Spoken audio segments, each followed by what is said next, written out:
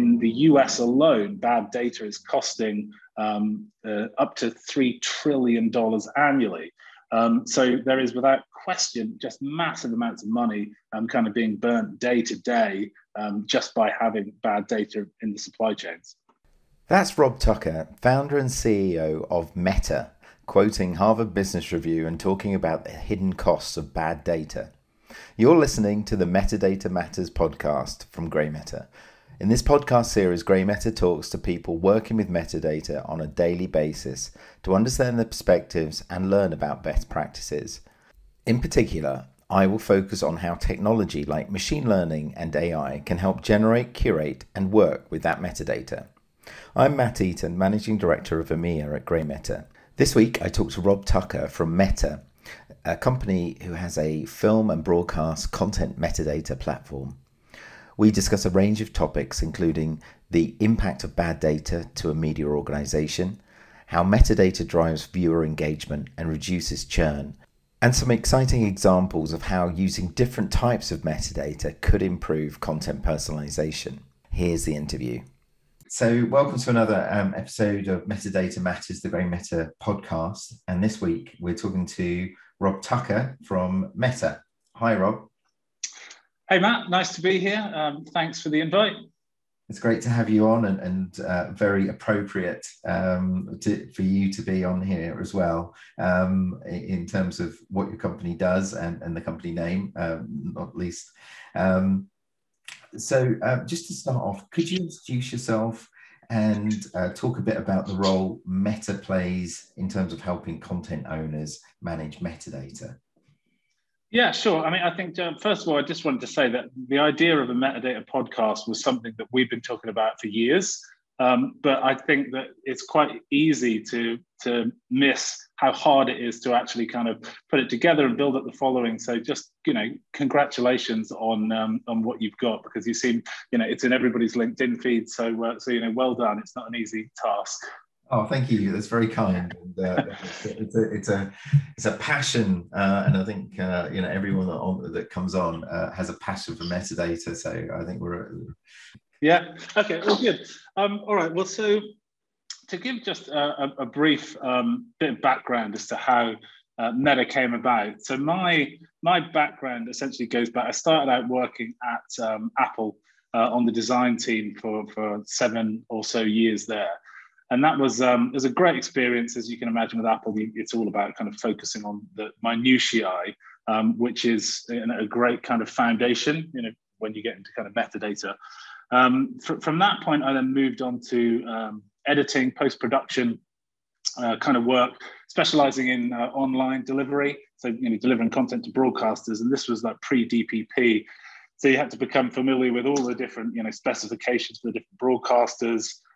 Delivered the first piece of HD content to Channel 4, DCPs to cinemas. So really kind of immersed myself in the kind of technical side of broadcast. And then that led on to doing a lot of remote work. So kind of, going off and covering sports tournaments and things in remote places like Tanzania and Sierra Leone. And I would go there and essentially cut highlights from a tournament, and then I would deliver them back to London for satellite playout. And how that used to happen was pretty ridiculous. You would have your svelte MacBook in a small breakout box, like a Firewire breakout box, but then you'd also have to take with you this kind of 60-kilogram Digibeta deck, which was absurd. And so you'd cut 5 minutes of highlights, you'd then play it out onto a Digibeta tape, and then somebody would fly that tape back to London to go out on a satellite feed. And you could have people flying 4 or 5 times, in a single tournament back to get the tape out for the feed and whatnot. And so, this is about 15 or 16 years ago, and H.264 was fairly new at that point, and I'd started to play with it a lot because I liked the idea of, great content at small sizes. And I spent a lot of time kind of reverse engineering stuff that came out of iTunes, because they, encoded their trailers really beautifully at that point. And I was really just interested in seeing how to get content to broadcast specifications, encoded in that format. And I didn't really know it at the time, but this was kind of where my startup journey began. We had a tournament in the Isle of Man, and about 3 weeks before the tournament, I tore my Achilles tendon, and I still had to go. So I basically was on crutches with the cast and everything, and I got all my kit to the airport, including the Digibeta deck. And when I was checking in, the guy said that the deck was too heavy for even 2 people to carry to the plane. And I was like, well, I've got to go and whatnot. And he said, well, the only way that you can get the deck on the plane is if you carry it across the tarmac to the plane yourself. So 10 minutes later, I'm I've got my crutches, I've got my cast on, and I'm lugging this Digibeta deck across the tarmac. And it was at that point I thought to myself, there's got to be a better way of doing this than continuing this old nonsense. So I went out into that tournament. I still played the tape out to Digibeta, but what I did at the same time was I got the highlights and I encoded them down to H.264. And I built a basic web page myself, just some kind of basic branding on it and whatnot, and put a download link on there. And then sent out an email to all the broadcasters saying, look, the content is going to be on the satellite feed tomorrow at whatever time, but actually it's available on this download link now if you can go and get it. And that basically, changed that whole thing. And so from that moment forward, no broadcaster ever waited for the satellite feed. They all took the download from the page, and from that moment on, I never had to take a Digibeta deck anywhere. And that basically, I turned that concept into my first startup, which was kind of influential in where we are today. I built a kind of product around it, and it really combined all my experience of design and video and delivery. And you basically built a company there and did loads of deliveries for the BBC and Formula One and the Olympics, all that kind of stuff. And that kind of got through to the point where we developed some technology in there. Technology got acquired, and then I moved on to consulting. So I was basically consulting across the supply chain, loads of different film studios and broadcasters, and the supply chains were obviously kind of super complex, transformations all over the place. New features and platforms required new data sets and taxonomies.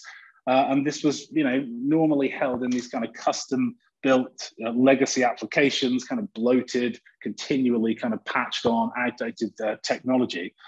And I started in my own time just kind of fleshing out what a future, facing solution would look like there that could basically handle all the traditional type of metadata, your cast and crew and your synopses and awards and that kind of thing. But also that was able to kind of handle, the type of stuff that you guys deal with, hundreds of thousands of keywords, timestamps and conference ratings. And really just started to kind of build an idea in my mind about what this would look like. And then I spent quite a long time at Warner Media on the international side. And that's, a massive operation. They're delivering to content to over 200 linear channels in 80 languages, going out to 3,500 VOD partners and affiliates. And so their kind of challenges with data were really extreme. And so after a little while, I got the buy-in of the senior team there. In particular, guy James Crossland had recently come in and was totally aligned on the problems and what the solution would look like, and so essentially agreed to basically build an MVP product. With that, Warner then became customer number one, and then over the past 2.5 or so years, we picked up some other great customers like MGM and Fox, Global Eagle, and it continually just been kind of investing everything back into the product. And so, that was really how Meta kind of came to be. And then in terms of, how we help customers manage their metadata, we have the platform. So, we've got this really beautiful cloud-based application, which is really heavily influenced by the kind of design work that I did at Apple. And we think that it really kind of stands out in the enterprise space where you've got lots of systems in the supply chain that are kind of functionally okay, but they're just awful to look at and to interact with. And so for us, it's all about the user experience, taking this kind of complex supply chain data and processes and making them really simple to access. And we then essentially within an organization become the kind of categorical source of truth for a title catalog within an organization from the very start of the life cycle of a piece of content. We then allow them to enrich those titles with all the kind of metadata that they need all within the same place. So things like editorial, descriptive, classifiers, keywords, output, from computer vision services like yourselves. And I hate this phrase because you get at IBC and NAB and almost every standard's got this on there, but it's really kind of like a next generation title catalog management application. And we also enable like a ton of additional stuff, like a lot of the tasks that were historically manual around enrichment, enrichment from third-party sources. We kind of have integrations with all of those, so we can kind of automate the enrichment from services like, IMDb and Common Sense Media, automate matching with IDA and TMS. And we've got loads of other tools like localization management tools, reporting tools. So loads of great features around anything to do with the kind of core title catalog.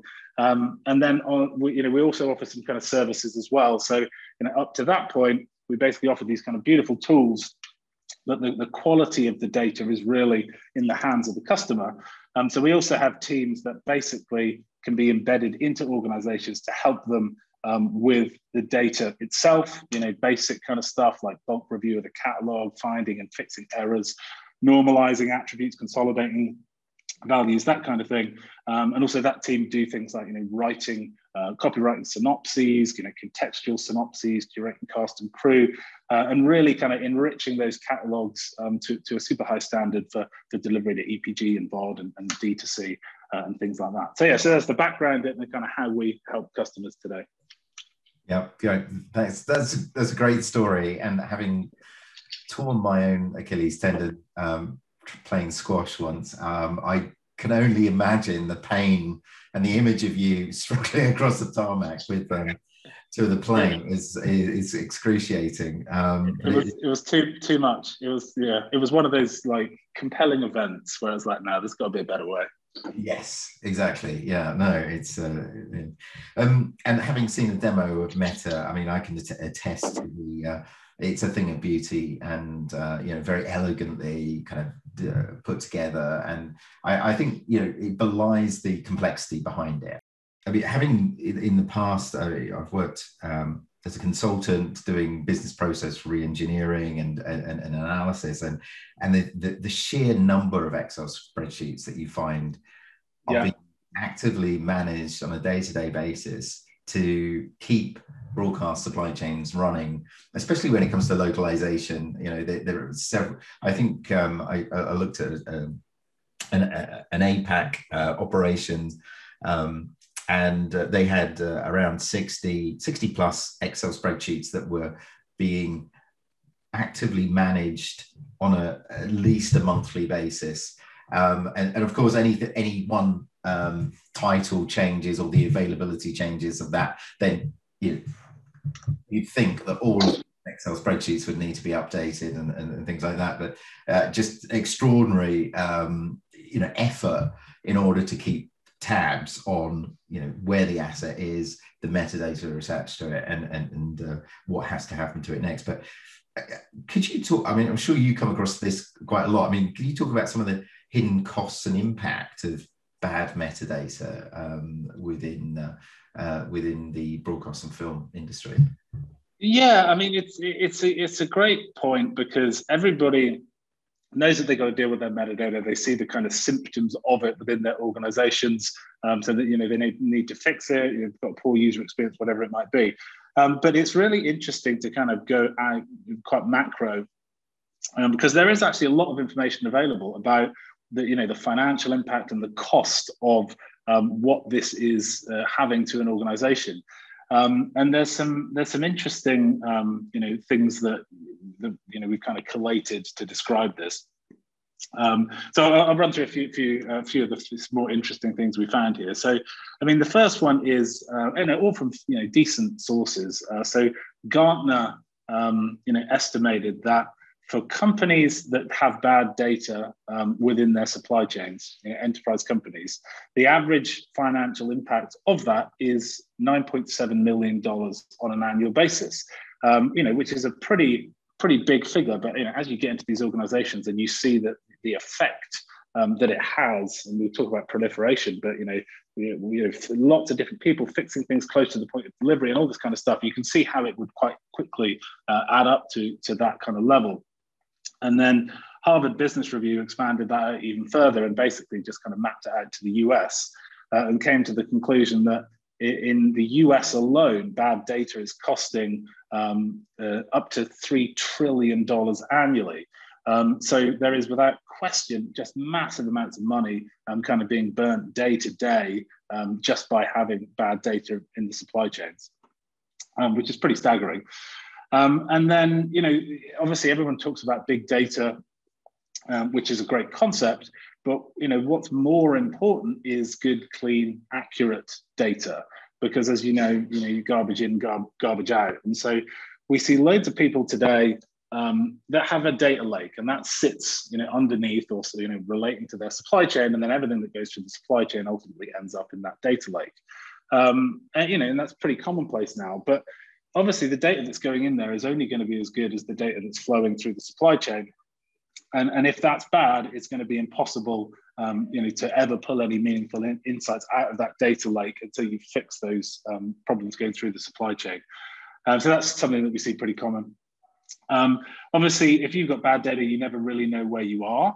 It leads to bad analysis, bad business decisions. These things continually get compounded over time, have a material effect on how the business performs, and then obviously that in turn leads to further kind of financial losses. AI, for AI, good quality data is everything. And bad data then, fed into AI, it makes those projects take longer than expected. It means they will cost more, or essentially eventually fail to achieve whatever the desired result is. So bad data in the supply chain can have a massive effect on AI services, and I'm sure that's something that you guys are familiar with there as well. There's the legal or compliance risk. I mean, obviously the regulatory burden is always increasing with GDPR and those types of things. But more broadly, bad data presents a risk. And there's a good example there of a nameless company where essentially, and this leads on to the second point as well, but basically they were utilizing services from a third-party enrichment source. And that metadata service also included imagery. And they got a picture of Dwayne Johnson that appeared in the app as cast and crew. And totally coincidentally, the photographer that took the picture of Dwayne Johnson saw it and knew that it wasn't licensed, and then took legal action against that streaming platform. And it kind of also leads on to another really big grey area in the space at the moment. And some people are kind of cottoned onto this and are kind of thinking about it, but ultimately there's a world of enrichment sources out there, providing editorial, metadata, all that kind of stuff, which can be a really good shortcut to filling gaps in catalogs and enriching legacy. But something that when you get down into the fine print of these contracts, they're not actually giving you the right to use the data. They're simply aggregating the data and presenting it to you without any lineage or provenance as to really who owns the IP. So you could have a synopsis sitting in your catalog that you've got from a third-party enrichment source that is actually the property of another company. And I think that, as these streaming wars intensify and people start looking at this more closely, there'll be a lot of cases of this where data has come in from third-party sources without the right to use it. So anyway, there's a ton of kind of legal and compliance risk there. There's obviously churn, is a huge one. One of the leading factors there is poor user experience. A lot of that is driven by bad metadata. People can't find it. It's not described correctly or at all. And an interesting one around churn, I think this number is going around quite a lot now, but 3 really being the magic number there. So if a customer, a viewer, interacts with your service 3 times a month or more, the likelihood of the churn, drops to like 20% or something. But if they watch, 1 or 2 pieces of content a month, then the churn rate's like 80% or something. So churn, obviously everybody hates it, but it's a big side effect of having bad metadata. Duplication, task duplication, without question, if you've got bad data in the source, generally those things get distributed and fixed close to the point of delivery. So you've got lots of people doing lots of task duplication there. And that really leads to the kind of last one, which is just the overall proliferation. So if you've got that bad data in the source, then obviously that gets proliferated out to all of the downstream systems. From there, it kind of gets syndicated, it gets localized into other languages, replicated across loads of systems, causing more problems, all kind of compounding itself. And there's a million more, but there's some really clear, compelling reasons why people should be looking at actually, not just moving to new systems, but really focusing on cleaning up the data that's there. Yeah. No, there's some pretty compelling examples there as well. And in fact, the topic of copywriting metadata came up in a podcast recently that I did with All3Media. And, I do think that this is becoming, it will become more of an issue. I think partly it's the systems aren't there today. People maybe aren't using the Meta platform that couldn't track that, whether they had rights for it or not. But it's, I think that's a really interesting area. And throughout this supply chain, the content's getting enriched more and more, and it's right to kind of build on the metadata that already exists. But do you have the rights to use that in different ways? Later? But it's fascinating because you've got companies like the Olympics, right? And so they've got all these tools that scrape the web the entire time looking for usage of the Olympic logo. And every time they get picked up, they validate, is this licensed, is it not? And then they'll go after them going, you can't use this logo. It wouldn't be too much of a stretch for companies, these big companies where they've got a lot of value in their IP to go, all right, these are all of our synopses, for example. Let's do the same thing. Let's go off. Who's using our synopses somewhere that's our IP and they shouldn't be using it? And I think, it wouldn't be that technically complex for somebody to go off and perform that kind of a task. Absolutely. Yeah. No, it's so just turning into the benefits and value that great metadata can add. I mean, would you be able to touch on a few examples of that? Yeah, and I'm sure people that are listening to the podcast have been talking about these things, but it's always good to kind of underline the benefits. The biggest one from our perspective is, from my perspective personally as well, is just the user experience. The better metadata makes it much more easy to connect your content with your viewers, right? And so, there shouldn't need to be any more kind of compelling reason than that one. It drives better and more accurate platform features and functionality. And I was reading, I'd not heard this term before, I should have heard this term before, the bounce rate. I was reading about this morning. And the bounce rate is determined by the number of users that come onto a platform and they browse for an hour and then they leave without watching anything.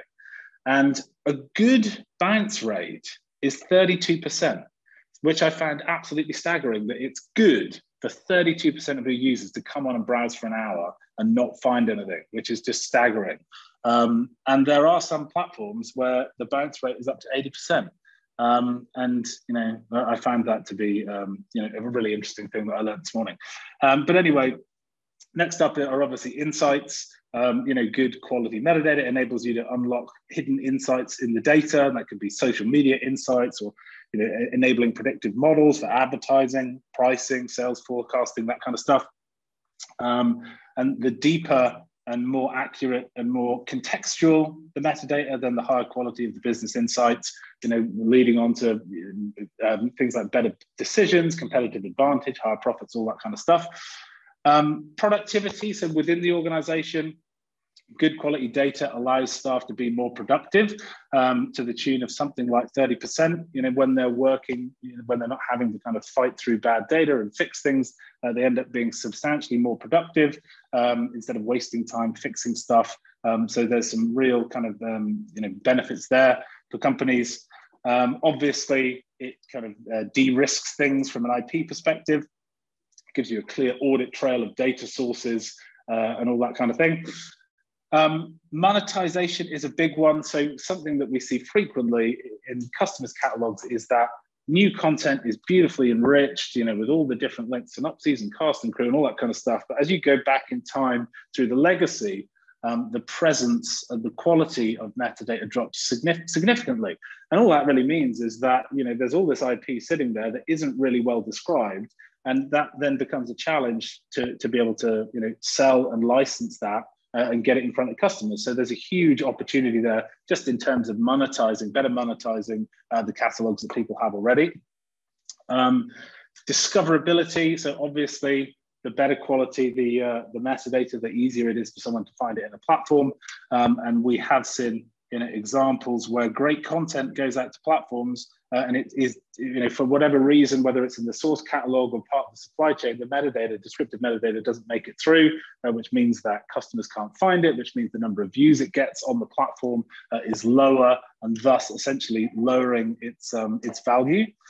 And then the last one, which is kind of more future, we'll come on to this as well, but it's just around recommendations, because really they're the kind of holy grail for viewers, they're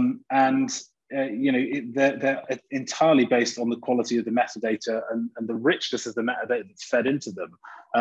So there's really clear reasons as to what it's costing today to have that bad metadata, and then all these benefits of fixing it. But it just seems to be one of those things that, unlike a MAM that's kind of like, outdated technology and it needs to be replaced, it's a clear business need there. It really sits kind of quite vaguely across all of these different areas, not causing too much trouble in one particular silo to focus on it, with different business owners across the thing. But when you look at it from that macro perspective, there's really compelling reasons to kind of sort it out. Yeah, absolutely. Yeah, and I think you touched on a challenge there as well in terms of the multiple business owners and getting everyone together, and I think if you've got the executive buy-in to that vision that you've just the benefits and that understanding, that helps a lot. But the getting people to work together with their data. Excellent. So moving on, what excites you about the possibilities of metadata? Well, so where I really get excited is thinking about how all of these streaming services could be improved significantly. So a lot of the kind of things that I'm looking at, reading about, and interested in are to do really with the future and essentially not new types of metadata, but just a focus on types of metadata that are not really looked at today that can deliver like incredible transformation to some of these services. So for me, the future of metadata really kind of is around personalization, recommendations, that kind of thing. So, there's an interesting stat that I saw the other day that said something like 80% of all views today come from recommendations. And then I read another study that said 7 out of 10 consumers think that recommendations are terrible. So if you combine those two stats, it tells you that the way that most content is delivered to people today is awful and is simply the least worst way of providing the service. And I think that really sets it up that a massive part of today's entertainment experiences are hugely ripe for disruption. And I think there's going to be massive improvements there as new types of metadata are factored into supply. And some examples of that would be more insights from viewing data and building patterns around those. So the basic example would be what you watch on different days and at different times will likely follow a predictable pattern that can be used to improve recommendations. So for example, you might notice that from 4 to 6 p.m., somebody's watching documentaries, and that could be background viewing as they're kind of finishing up their day and working through some emails. Then 8 to 10, they're watching sci-fi movies, and that's time to kind of zone out and give the brain a rest. And so I think, again, it's super basic, but start to feed some of that data into recommendations more will deliver a better result there.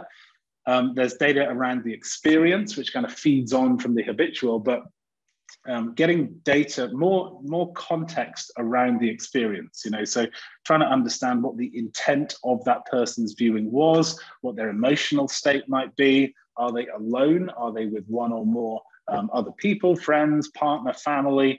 Are they actively watching the screen in terms of screen priority, or are they kind of passively consuming it?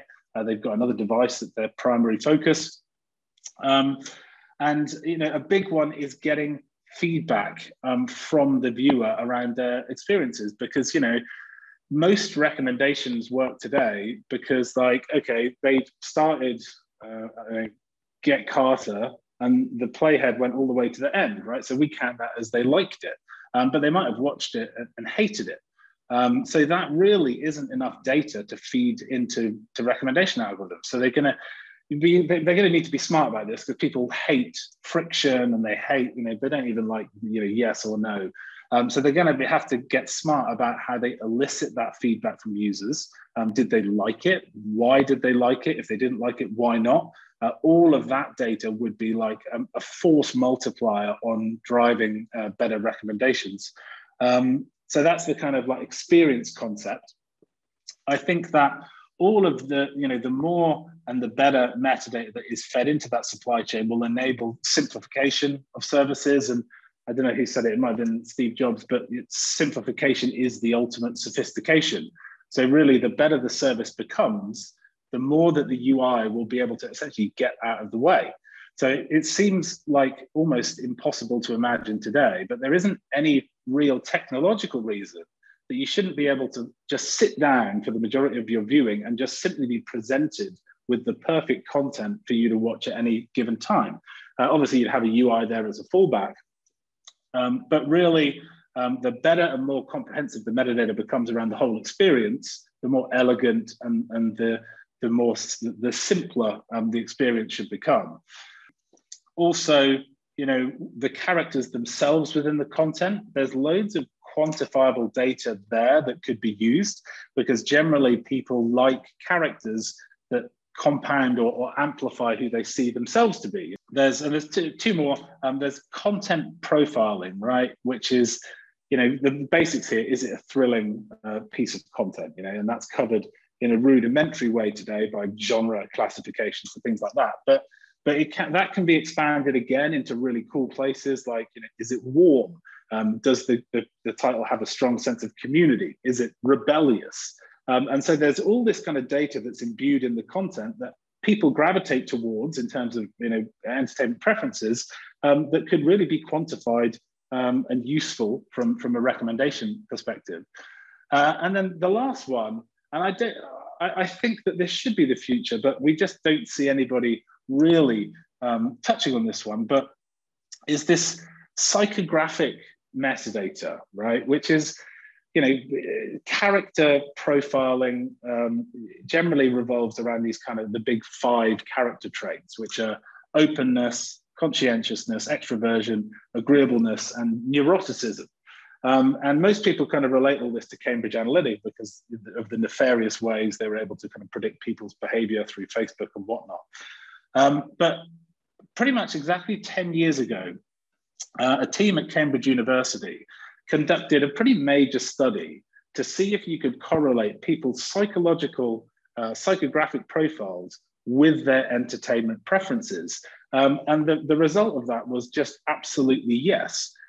So, you know, you can imagine here the scenario, and it might sound a bit ridiculous, but the first time you sign up for streaming service, you've got to answer some odd questions, you know, and they're the kind of questions like, am I the life of the party? Agree, disagree, you know, strongly or whatever. I get stressed out easily. I change my mood a lot, etc. And just a 5-minute exercise there would provide this kind of really incredible baseline that would then get enhanced over time because everybody's slightly different. And so you could have a psychographic profile, but you just love all the Jason Statham movies or something like that, and be all improving over time. And you would need to map this to the content as well. So you would actually have to be able to build a psychographic profile against a piece of content. But then if you could actually have those 2 profiles from both ends of the supply chain and map those together, the type of recommendations that you could do would be like leagues beyond the type of things that are happening today, which are all pretty similar. So I think really, and it's more of a hope, I hope the industry goes in this direction, but I think the future is super bright in terms of, you know, metadata and where it's going. And I think that we will see companies and services move from this really kind of what is almost like a 1.0 streaming service platform idea today to like hopefully really, you know, intriguing experiences in the future. So quite random, but yeah, that's I think it's such a thoughtful kind of set of things to be excited about. It's really cool, and I like the idea of having a psychometric test to prime the recommendation pump. Why aren't people doing that? Mind you, that data would be so valuable to have everyone's effectively Myers-Briggs or whatever other. Well, look, I've forgotten the name of it, and it'd be a great plug for them if I can remember it. But there is a website that does this for books, right? So you can go on and you do or something like that. I can't remember. Yeah, it's a clever play on words. I wish I could remember it, but basically, you complete a psychographic profile, and then what it does is that they've got this team of people that have picked out the key characters in all these books and performed a psychographic profile on these characters. And so what it does is you finish it, and then it matches you with the characters from in the different books and presents you with these books. And it's like people that use that absolutely love it, and are just like, these are just the best recommendations ever. And it's so there, it's sitting there in media and entertainment to do that, but just no one's really doing it. Yeah, absolutely. I can just see the advertising community and the Google and Amazon and Microsoft rubbing their hands with that kind of data. That would be amazing. Well, it's all metadata, right? So it's how it's used and used responsibly and things. It's brilliant. I love it. And you've got Cambridge Analytica in there as well. So props to you for that. Definitely. Excellent. Great. I think we've run out of time, Rob, but thank you so much for coming on the podcast and sharing your stories and your perspectives. It's a total pleasure. Thanks, Matt. Cheers. Subscribe to the Metadata Matters podcast at Spotify, Apple Podcasts, and Google Podcasts. If you'd like to find out more about generating enriched time-specific metadata or GreyMeta's Curio platform, visit greymeta.com or email me at metadatamatters, one word, @greymeta.com. See you next time.